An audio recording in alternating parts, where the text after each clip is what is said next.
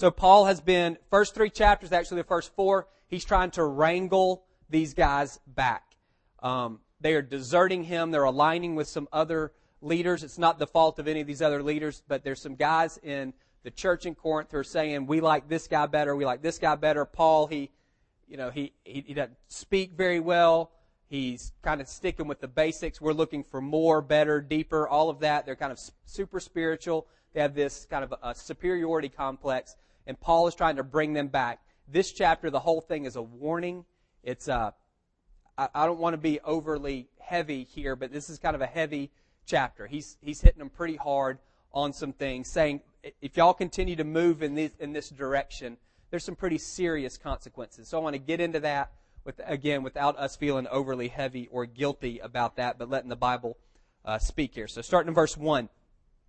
Brothers, I could not address you as spiritual, that is, as believers, as Christians, as people who've received the Holy Spirit, but as worldly. Now that word worldly better would be fleshly. That is, people who've received the Holy Spirit who are Christians but are living as if they hadn't. So it's Christians who aren't living like it, people who've received the Holy Spirit, but He has not had any effect upon their life. Remember we said last week, Paul's not creating classes of Christians here, but as worldly, merely infants or babies in Christ. I gave you milk, that's basics, elementary teaching, Christ crucified, not solid food, for you are not yet ready for it. Indeed, you're still not ready. You're still worldly. That is, you're still living as if you haven't digested the first thing I told you about. For since there's jealousy and quarreling among you, are you not worldly? The answer is yes. Are you not acting like mere men? Are you not acting like natural people who have not received the Holy Spirit? For when one says, I follow Paul, and another, I follow Apollos, are you not mere men? Again, the answer there is yes. So what's going on here is there's 3 categories of people for Paul. There's natural people. That's you can look at that in 2:14, or people without the Holy Spirit. That's people who are not Christians, not believers, haven't said yes to Jesus. Then there are worldly or fleshly people. Those are Christians who just aren't living like it. All Christians have received the Holy Spirit, but there are these guys in Corinth who have, but He has not affected the way they're living at this point. He's not impacted their behavior. They're living as if they don't have the Spirit. And then there's the spiritual, and those are what we would call mature Christians. So those are kind of these groups. Again, he's not creating first class and second class Christians, Christians who have the Spirit and Christians who don't. You can't be a Christian unless you have the Holy Spirit. So that's not the distinction he's making. The distinction he's making is between people who are walking in the Spirit and people who aren't. So that's the distinction that's happening there. What, after all, is Apollos and what is Paul? Only servants through whom you came to believe, as the Lord has assigned to each his task. There's that idea. We have a role, our deal, this assignment to play. I planted the seed, Apollos watered it, but God made it grow. He's referring there to the church. Paul was the first one in, shared the gospel with them. Then Apollos comes along later and teaches them. So neither he who plants nor he who waters is anything, but only God who makes things grow. The man who plants and the man who waters have one purpose, and that one purpose is to get this thing growing, and each will be rewarded according to his own labor. For we are God's fellow workers, and you are God's field, God's building. He changes pictures there towards the end. So the big distinction appears to be between Paul and this guy Apollos. You can read about Apollos in Acts 18. He's a great guy. Everything that's going on here, from everything we know, he's not a part of.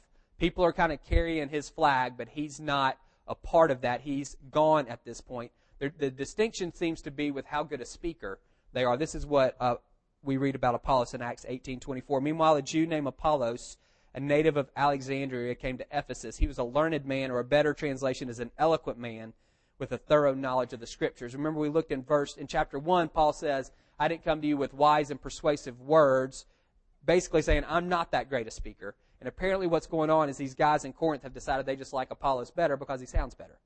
Nothing with him. He's more eloquent. He's more polished. He's more refined. And so they're identifying with him, and they're disrespecting Paul. But it's not just Paul. They're taking this message also, this message that he took, Christ crucified, and they're saying that's just baby stuff. That's milk. We're ready to move on to these deeper things. We looked at that last week. They want this deeper revelation of who God is, and they're going about getting it in some ways that are not good. And so Paul says you guys are babies. That is, you're not acting age appropriate. You're being immature. We've got all of this strife going on. You haven't digested the first thing. You haven't digested the milk I gave you. It's not impacting you yet. You're not ready for anything else. And beyond that, why are you picking sides? I'm nothing. Apollos is nothing. We each had a job to do that God assigned to us. We did our job. Why don't you rather align yourself with God who actually makes the thing grow? Hook up with the one who actually does something. What we've done is it's nothing. We're fellow workers, a better word. We're slaves of God. He tells us what to do and we do it. You need to align yourself with Him.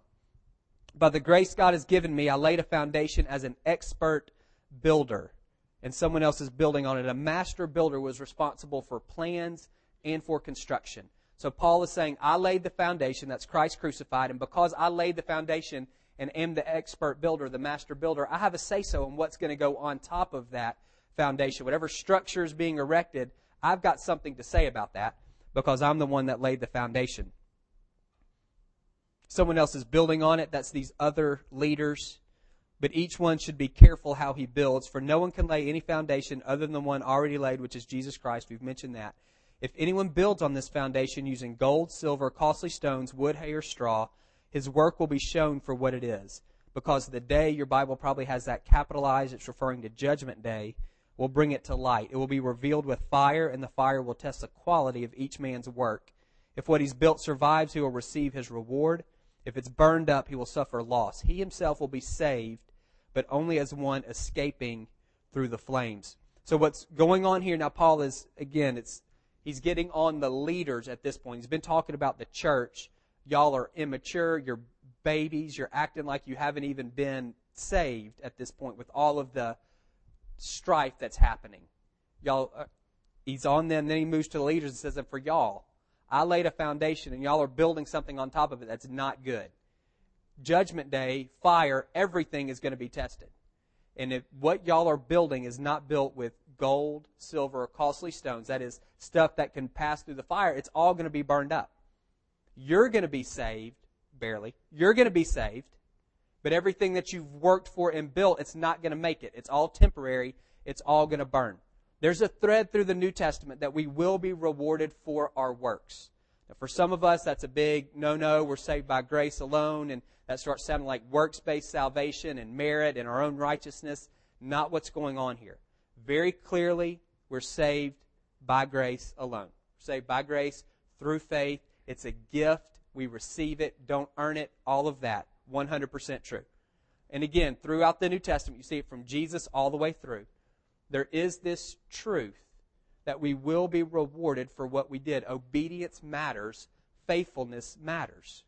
What you do after you say yes to Jesus matters. Otherwise, you just probably get zapped up to heaven, if that was it.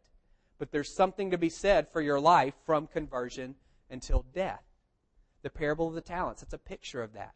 God's given us stuff to use, and He wants to know, well, what are you going to do with it? And the guys that do well with what they've been given, they're rewarded. Paul says in 2 Corinthians 5:10, we must all appear before the judgment seat of Christ, that each one may receive what is due him for the things done while in the body, whether good or bad. You can read in Revelation, I think it's 20, the judgment seat of Christ. And you see a picture there of these books that are opened up. And in the books, it's what we've done. And there's also a book of life. And thankfully, if you're a believer, your name is written in the book of life. But there's also this book with what you've done. And both of those things seem to come in play. I have no idea what the rewards are. Some people talk about crowns, whatever, houses. I don't know. You're going to get something. I don't know what it is. And it's based on your obedience and faithfulness to what God is calling you to now. So that's in there. If that's a struggle for you, we can talk about that later. I'm not talking about earning your salvation, but these rewards that you get for obedience after you've said yes to Jesus. Now he ups the ante. Don't you know that you yourselves, that is you corporately, y'all, are God's temple, and that God's Spirit lives in you? God's Spirit dwells here among this people.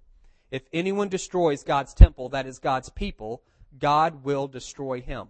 For God's temple, His people, are sacred, and you are that temple. So he's gone from saying, all right, you leaders, you're still going to be saved. You're going to smell like smoke, but you're still in. You're still on the team. You're still in the club. Everything that you've built, it's all going to burn. Now he takes it one step further and says, if you destroy God's people, if you destroy this body of Christ, you're going to be destroyed. That word destroyed is used in Peter and in Jude for the fate of false teachers, and is not good. So there is some line there. So if we have this continuum, there's some point that only God knows in His wisdom and mercy where you've crossed the line from, yes, I'm on the team, to no, I'm not on the team anymore. And that's what He's talking about. That's what He's warning these leaders of. They're wreaking havoc on the church. Personally, they're still okay.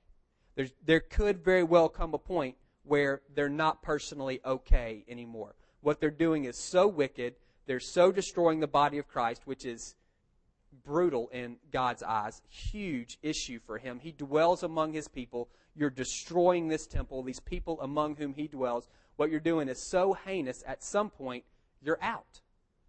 You've rejected Jesus, you've turned your back on, and you're done. And again, I don't know where that line is. That's His thing, not for us to try to peg people and say, some of you grew up in churches where backsliding was a big deal, and you're trying to find how far you can backslide and still be on the slide before you're I don't know. That's what He's talking about in some senses, but He doesn't tell you where the line is. My thing would be, if you care, you're probably still okay. Once you stop caring, then that's an issue. So that's what He's talking about there. Don't deceive yourselves. If any of you thinks he's wise by the standards of this age, he should become a fool, so that he may become wise. For the wisdom of this world is foolishness in God's sight. As it's written, He catches the wise in their craftiness. And again, the Lord knows that the thoughts of the wise are futile. So then no more boasting about men. All things are yours, whether Paul or Apollos or Cephas, that's another name for Peter, or the world or life or death or the present or the future, all are yours, and you're of Christ, and Christ is of God. So what he's just trying to close on kind of a positive note here, saying, guys, don't settle for a part when you can have the whole. Everything is yours in Jesus. So don't take just me, and don't take just Apollos, and don't take just Peter. You take all of us. You have everything. Everything has been given to you in Christ. So grab on to all of it. Stop being wise according to the standards of this world. Start being wise according to the standards of God, and grab on to everything.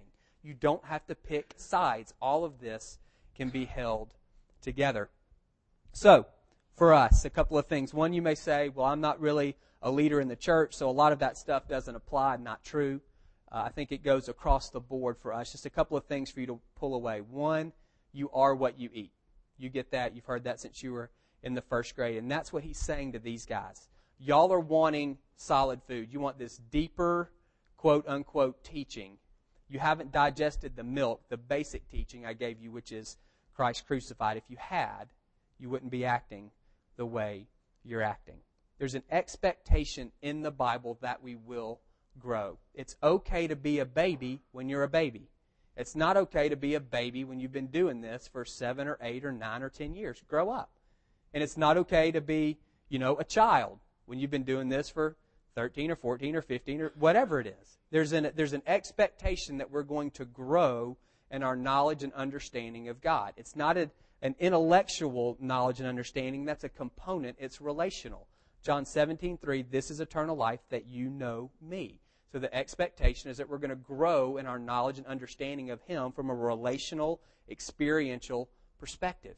Again, we're all babies when we say yes. The deal is, how long are we going to be babies? How long are we going to be children? At what point are we going to grow up? What God is looking for, again, is to conform us into the image of Jesus. That is, He wants us to be mature sons and daughters of His. Just like those of you who are parents, that's what you want for your children. You don't want them when they're 25 or 28 or 32 having to call you 3 and 4 and 5 and 10 times a day because they don't know how to live life, because they can't balance their checkbook, because they don't know when to change the oil, because you don't. At some point, if you're a parent and you've done your job, they can live.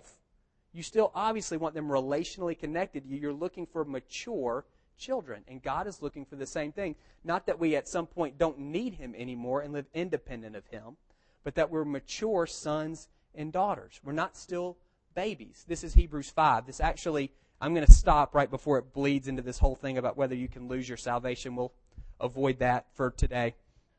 What we'll say today, we have much to say about this, but it's hard to explain because you're slow to learn. In fact, though, by this time you ought to be teachers. Again, there's that expectation. You've known this long enough that you should have matured. You ought to be teachers. You need someone to teach you the elementary truths of God's Word all over again. You need milk, not solid food. Again, milk is fine for babies. At some point, though, we've got to grow up. Anyone who lives on milk, being still an infant, is not acquainted with the teaching about righteousness. But solid food is for the mature. Those by constant use have trained themselves to distinguish good and evil. Again, you have this idea, it's not just getting more intellectual content, who've trained themselves by their life, by putting into practice the things that they've learned. That's what he's criticizing the Corinthians for. They knew everything. He says later, knowledge puffs up, but love builds up. Their issue is not lack of knowledge, it's lack of behavior. It's a lack of working out the things that they know. It's a lack of application, not a lack of information. Therefore, let us leave the elementary teachings about Christ and go on to maturity, not laying again the foundation of repentance from acts that lead to death and of faith in God, instruction about baptism, the laying on of hands, the resurrection of the dead, and eternal judgment. And God permitting, we will do so. And then he moves on and starts talking about kind of what happens for people who've tasted some of this and then walked away. Kind of the warning there is, grow up. You are what you eat. So what are you eating spiritually? What's your spiritual diet? Is it still just milk? Have you moved on? Have you been doing this for a while? I was thinking the other day, I'm 36, but I've been a Christian for 24 years. I became a Christian when I was 12. Hopefully, I've learned something in 24 years. God has expectations for me. If he says to me, listen, come on. We should be past these things by now. You've been doing this long enough. And he may be saying the same thing to you. It's not pressure. It's not you got to repeat 4th grade because you didn't know your multiplication tables. It's I want you to know me better. That's what this whole thing is about. It's about knowing me better. You're not knowing me better. You're not getting to know. You're staying stagnant in our relationship. Some of you have been in relationships like that where you said, listen, get in or get out. We're not going to keep walking around the mountain again. You're with me or you're not. Put the ring on my finger or cut me loose. Some of you have been in those relationships where you can't stay stagnant. It's got to grow or it's going to die. And that's where I think where God's heart is in this. It's not you guys are dumb or you're immature. It's come on. Let's get to know each other better. Come closer. Let's go deeper in terms of knowing one another. And how do you do that? The easiest, to me, way is you read the Bible. Some of you would rather have a root canal. I know, it's hard. But you have to. Some of you read the Bible once a week and it's when it's up there on the screen. Some of you don't even read it then. You look down. There's got to be some way that you regularly read the Bible. And I'll let you define regular. I won't put that on you. You define what it is to regularly read the Bible and start doing it. If you don't read so well, then listen to it. Download it. Have your wife read it to you before you go to bed. That's fine. It'll put you to sleep and you can mark it off the list. Something. Cut up Proverbs. All these little sayings. Roll them up, put them in a fortune cookie. Eat a fortune cookie every day, then you get a proverb. Figure out some way of getting it. I'm not playing. Figure out some way of getting it into you. If you got to act it out, then act it out. Just do something. It's not, I don't mean this heavy. It's to say, I just can't get into it. Or I don't really like to read. And I don't think that's going to work with him. It's not. This is the primary vehicle for knowing him. And so we got to figure out how to get into it. On that little outline sheet I gave you, there are a couple of links. You can look at them. They're reading plans. If that helps you, then do it. If it doesn't, then don't. I don't care how much you read or how little. I don't care what version you use. I don't care if you go historically or chronologically. I don't care if you just open it up every day and point your finger somewhere. Just start reading. and you have to read kind of, I'd say, in the Spirit. Word without the Spirit is dry and dusty. Remember last week, it's the Holy Spirit who leads us into all truth. It's the Holy Spirit who knows the deep things of God, God's character, His attributes, His plans, and His purposes. So when you open to read, you need to ask, God, help me. Speak to me through this 2,000 or 3,000 or 4,000, depending on where you're reading, book written by some Jewish guy in the Middle East. Help me. Somehow meet me in the midst of this. Open my ears, open my eyes, open my heart so that I can understand what this has to do with me in Marietta in 2011. Spirit without the Word is fluff. You got nothing there. 2 Timothy 3. How much? Paul's talking to Timothy. He says, how from infancy you've known the Holy Scriptures, which are able to make you wise for salvation through faith in Christ Jesus. All Scripture is God-breathed and is useful for teaching, rebuking, correcting, and training in righteousness, so that the man of God may be thoroughly equipped for every good work. Otherwise, all you got, it's missed. Some of us are really spiritual, and we pray, and we can sing, and God speaks to us through billboards and all kinds of things, which is wonderful. Grab onto that. If it doesn't conform to the Word, it's not Him. And the only way to know if it conforms to the Word is to know the Word. And the only way I know to know it is to read it. You got to get it into us, and it becomes this standard that we measure things by. Again, it's not enough just to have spiritual experiences. That's what he's saying to the Corinthians. Y'all have more spiritual experiences than you know what to do with. It's not affecting the way you live. You've abandoned this basic gospel message of Christ crucified. Some of you struggle praying for others. You say, I don't know what to say and I don't know how to pray. One of the best things you can do is read the Bible. Then you can pray that stuff. It works. This is who God is. This is how He works. This is what He cares about. You're standing on solid ground when you're asking Him to do the things that He's already said He wants to do.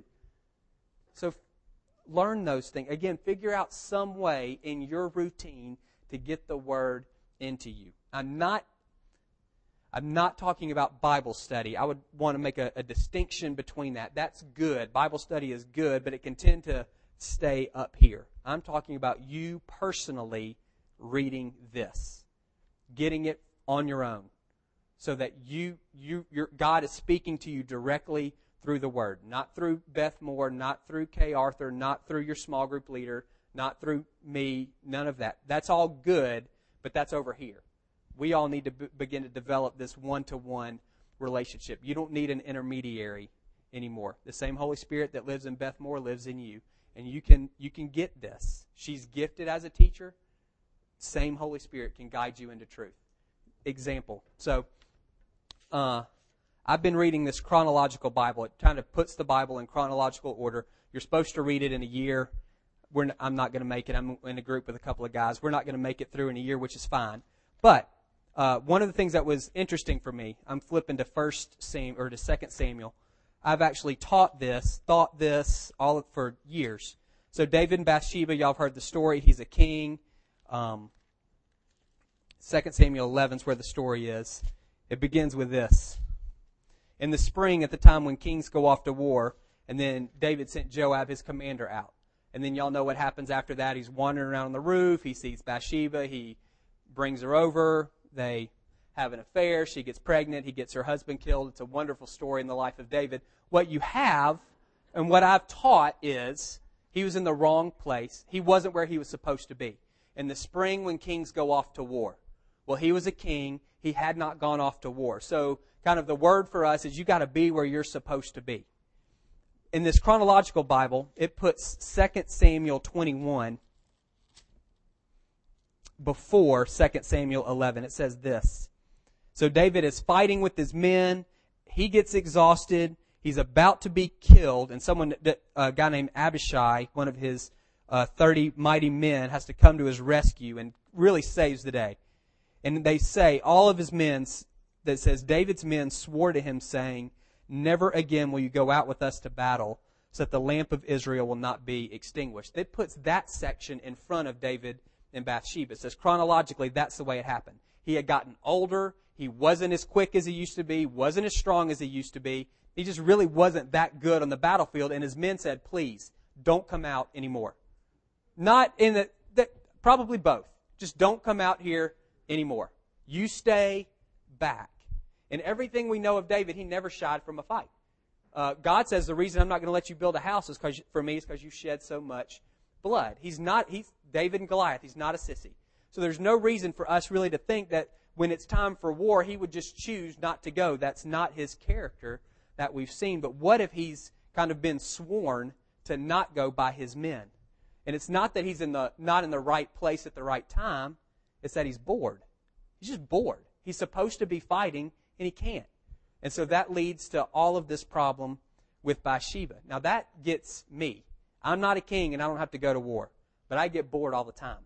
And so what does that mean for me in terms of temptation? What do I need to be on the lookout for? What happens to me when I'm bored? That's just from reading the Bible. That's nothing special.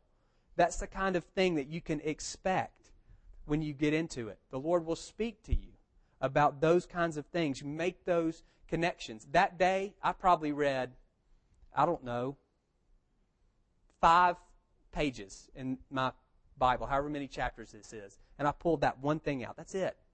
One thing out of 5 pages. And sometimes that's all you get. Sometimes you feel like you don't get anything. But consistently staying in the Word, God will begin to speak to you. It will get into you. It will affect the way you pray. It will affect the way you live. It's important to do that. So, you are what you eat. Second thing, be careful how you build. Don't deceive yourself. If any of you thinks he's wise by the standards of this age, you should become a fool, so that you may become wise. So there's this distinction between standards of this age and standards of the age to come, between God's wisdom and human wisdom. And what Paul is saying, again, is just be careful what you're building, this house that you're building on the foundation. So you're a Christian, you said yes to following Jesus, you've got a great foundation. Just make sure whatever structure, whatever life you build on that foundation is consistent with that foundation. You're using materials that are appropriate. You're not using wood and hay and straw. All that's going to burn. None of that makes it. So make sure you've got this eternal foundation, that you're building an eternal house on top of it. You're still going to be fine. You're still saved. You're still going to heaven. You're still receiving this gift of eternal life. But everything you've worked hard for and sacrificed for and planned for and built, it's all gone. It's all going to burn. And whatever reward, it's gone too. You lose all of that stuff.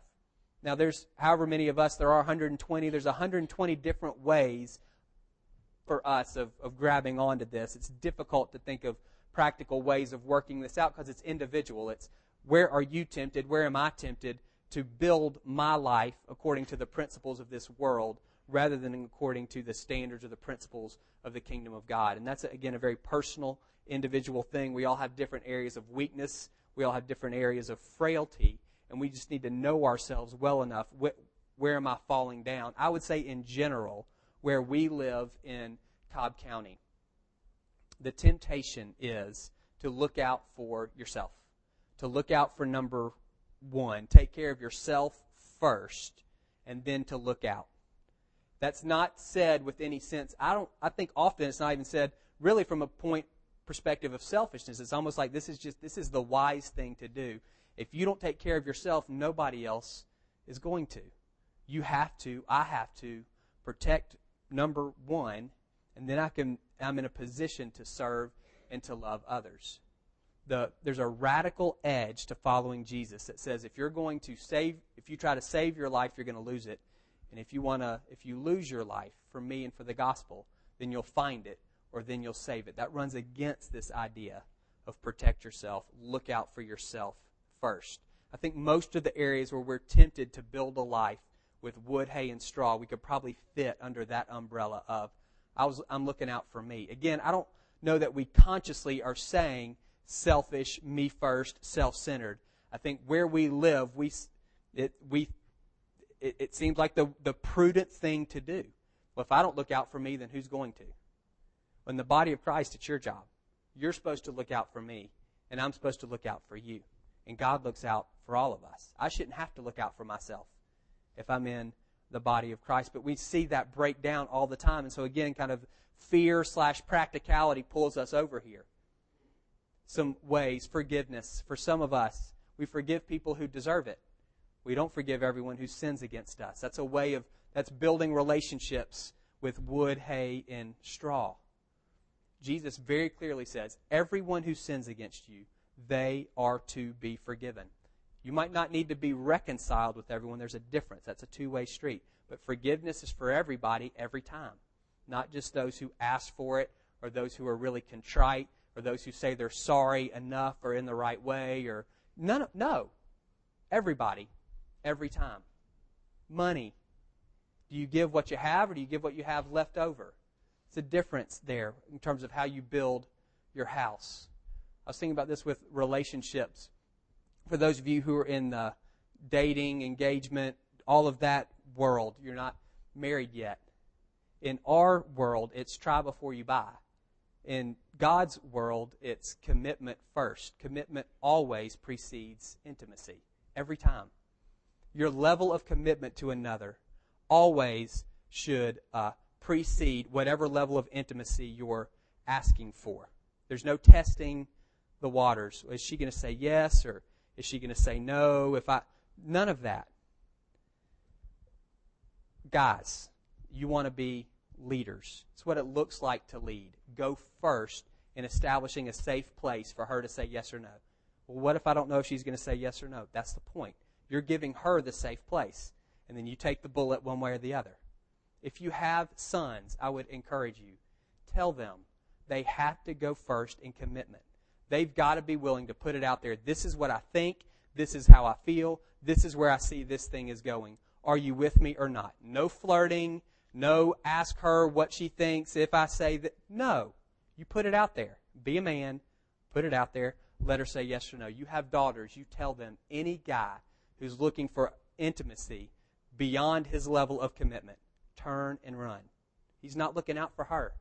He's looking out for himself. Whatever that looks like, whether it's physical, emotional, whatever that looks like, your level of intimacy never outstrips your level of commitment. The commitment is what provides the security for the rest of that stuff to take place. That value system, that runs counter to where we live, where everything is tested beforehand and everything is tried beforehand, and people sleep together before they say, I love you, and all of these different things. It's backwards. That's building with wood and hay and straw, and all of that stuff's going to burn. Build relationships according to His principles. Those things last. I don't know what it is for you.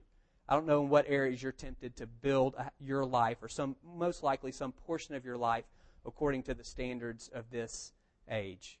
So I'm just going to ask the Lord, let's pray. I'm going to ask the Lord just to show us that. Maybe you're good. There might not be any. So we're going to do three things. Three separate little prayer points. One has really nothing to do with what we talked about. So we'll do that one first. This whole idea, when I was telling that story about David and Bathsheba, what do you do when you're bored? If I'm the devil and I want to tempt you when you're bored, what am I going to do? What am I going to throw your way?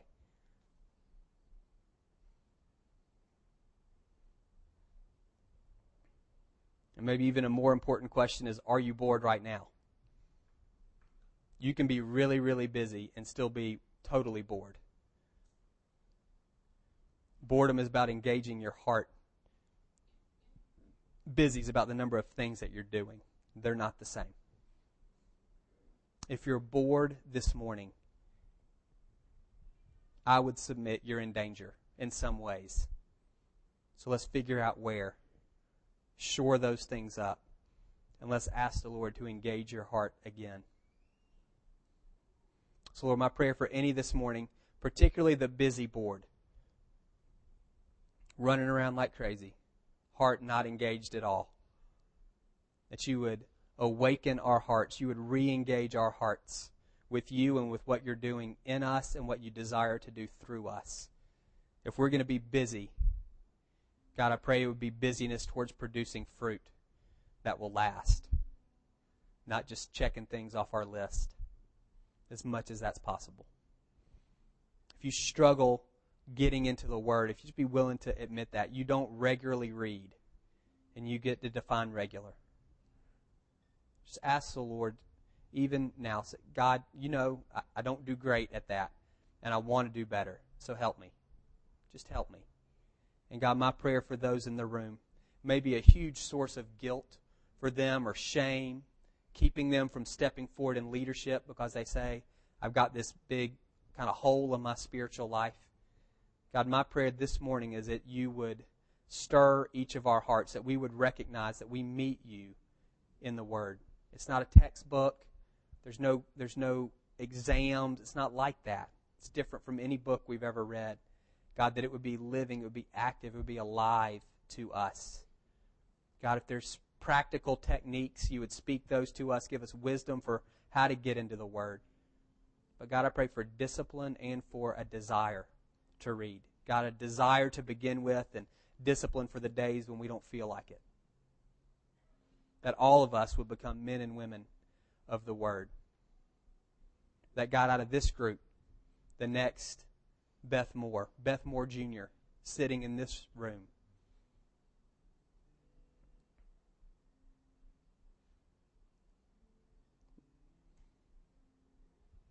And God, for this whole idea of where we're building with, what are the materials? Are they appropriate to the house? Are they appropriate to the foundation? If there's any areas where they're not, I just pray you'd show us.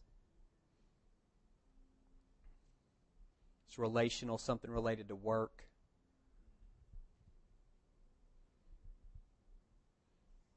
We're just building a temporary house that's all going to burn. We want to know that. If God put something kind of came to your mind, repent. That's just acknowledging, hey, I'm not doing that right, and I want to turn and walk in the other direction. So God, I repent that I've built whatever it is with the wrong stuff. And ask Him for help. And I'm asking you to show me, what does it look like specifically in this area of my life to build with gold and silver and costly stones? How do I parent that way? How do I relate to my spouse that way? How do I relate to my boss or my employees? My career, what does it look like to have a career that lasts beyond a paycheck? Show me practically what that looks like. In Jesus' name, amen. So this is what we're going to do. We're going to Anna Kate's going to close us with worship. We'll have ministry teams up front. You can come up here for prayer. We actually have a new architectural feature. We have a kneeler. We had somebody built a kneeler for us. So if you want to come and kneel, you can do that here at this table on this thing that we have. So y'all can stand.